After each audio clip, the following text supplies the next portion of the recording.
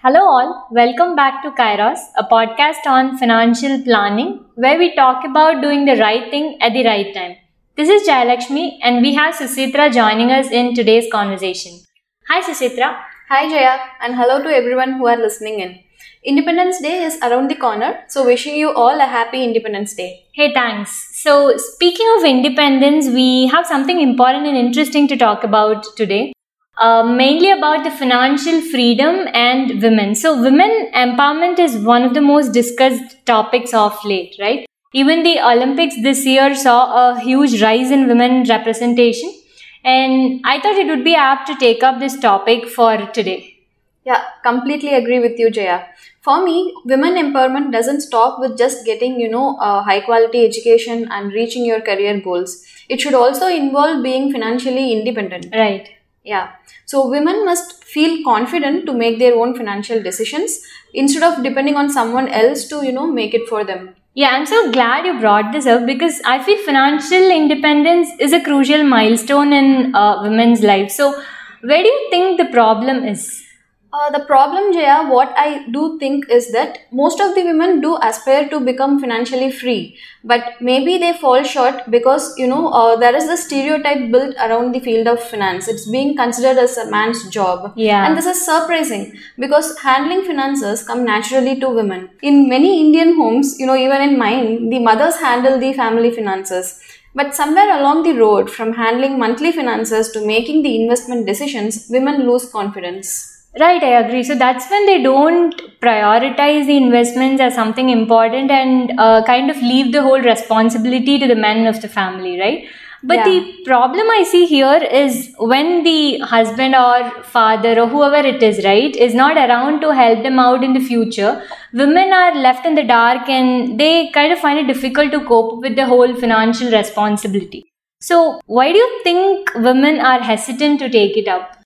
Well, if we go to the root of it, there are few possible explanations as to why women are hesitant to take up the mantle. So the first that I can think of is financial literacy. So this applies both to men as well as women. Right. Because we are not taught about finance in our school or colleges, right? It doesn't come under our curriculum. Yeah. And that is the primary reason why most adults, after getting their first job, find it very difficult to make right financial decisions. So, and this becomes very crucial when it happens, during the initial stages of your life. And the second one, I think, as you also mentioned, is the priority. So women tend to prioritize other family responsibilities, such as handling household, taking care of family, etc., and even their own careers before finance. So finance doesn't even find a place in the list of women's priority list. Yeah, I completely agree to that. Yeah. Yeah. And third thing, again, is attitude.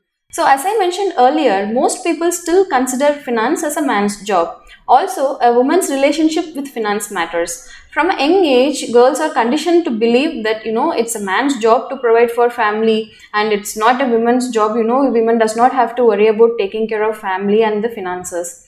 So yeah, we cannot just, simply say financial literacy or the lack of it is the primary reason for women not, taking up or getting more involved in their family finances. That's right, actually. Even women who have built a career in finance generally do not, volunteer in handling the whole family finances. So, what do you think are the risks that women are exposed to when they do not have this kind of awareness or involvement? Yeah. To start with, women really need to know their financial rights. Mm-hmm. For example, most women are not aware that, there are inheritance law which covers women as well. Which means, if you are a woman listening to this, then you are eligible legally to inherit from your ancestors. Right. And there are also few financial products which women are not aware of, which provide special benefits to women. For example, if you are planning to buy a house, then yeah, home loan interest rates are really low for women Right. compared to other applicants, right? So there are these things like this which, women generally are not aware of and hence they cannot, take advantage of this situation. And one more thing, if you look at it, it's also, where you invest in. So women typically invest in traditional financial assets. So when I say traditional financial assets, it could be your bank fixed deposits or, kind of this traditional insurance policies like endowment policies or even chit funds. So these do not give that kind of return to beat the inflation. Right. And we all know how inflation can eat into our wealth, right? The lack of financial awareness about these investment avenues restrict women's wealth accumulation. And women typically, do generally live longer than men. I'm not complaining, but still, if that is the case, then we should start planning for our retirement as well as medical expenses well in advance, right? I know, right? Yeah. Yeah. And I really have to get into this topic. It's about losing your loved ones, as well as if you're going to get a divorce and all these things. You have to think about it when you are starting early. It's good to cover all your bases. Yeah. So especially in case of these situations when you lose your loved ones, or in cases of divorce, women end up if they are the caretakers, then they have to take care of their finances, right? And women end up depending on their children or spouses, or even parents, to support them financially or give them financial advice. Yeah, that's what I was talking about. I think suddenly when such situation hits, they tend to feel the whole burden, and it'll be difficult to cope up all of a sudden, right? So I understand that financial awareness is the key to handle such situations, and with more and more women choosing to stay independent, it becomes more important for them to keep their finances in line to meet their ambitions. So could you give few tips on how women take to become financially independent? Yeah, sure. So the most of the points that we are, I'm going to cover here, it is not gender based. So even men, if you are listening in, you can definitely follow these steps. Yeah. So get more involved in your family finances. So it has to start somewhere, right? And family is the most important thing. So start with there. So get more involved. Don't just let your, better half or anyone else in the family to manage the money. Yeah. And be a part of all these discussions and follow up with them. Following up is very important, right? And make this a monthly task. And when you are talking to your auditor or an insurance agent or even a banker who is, suggesting few investment options for you, do not zone out. I know we all tend to zone out when we read all those legal documents or things about finances, right? Yeah. But please do not do that, and pay attention to what they are saying and ask relevant questions. So you are confident about what you are signing up for. And yes, this applies to everyone. Have a separate bank account and demat account in your own name and start managing it. It's not that you start your account and then someone else manages it. Don't do that. So manage your own finances. Do not forget to have both life as well as health insurance covers for you. And of course, invest some time in yourself. Read more about finance. With Google in place, there is no dearth of information on this topic. So put in that effort and your future self will thank you for it. Lastly, if you feel overwhelmed, then seek financial help. So there are these professionals who are there to help you out in these situations. There are certified financial planners as well as advisors who will guide you through the process.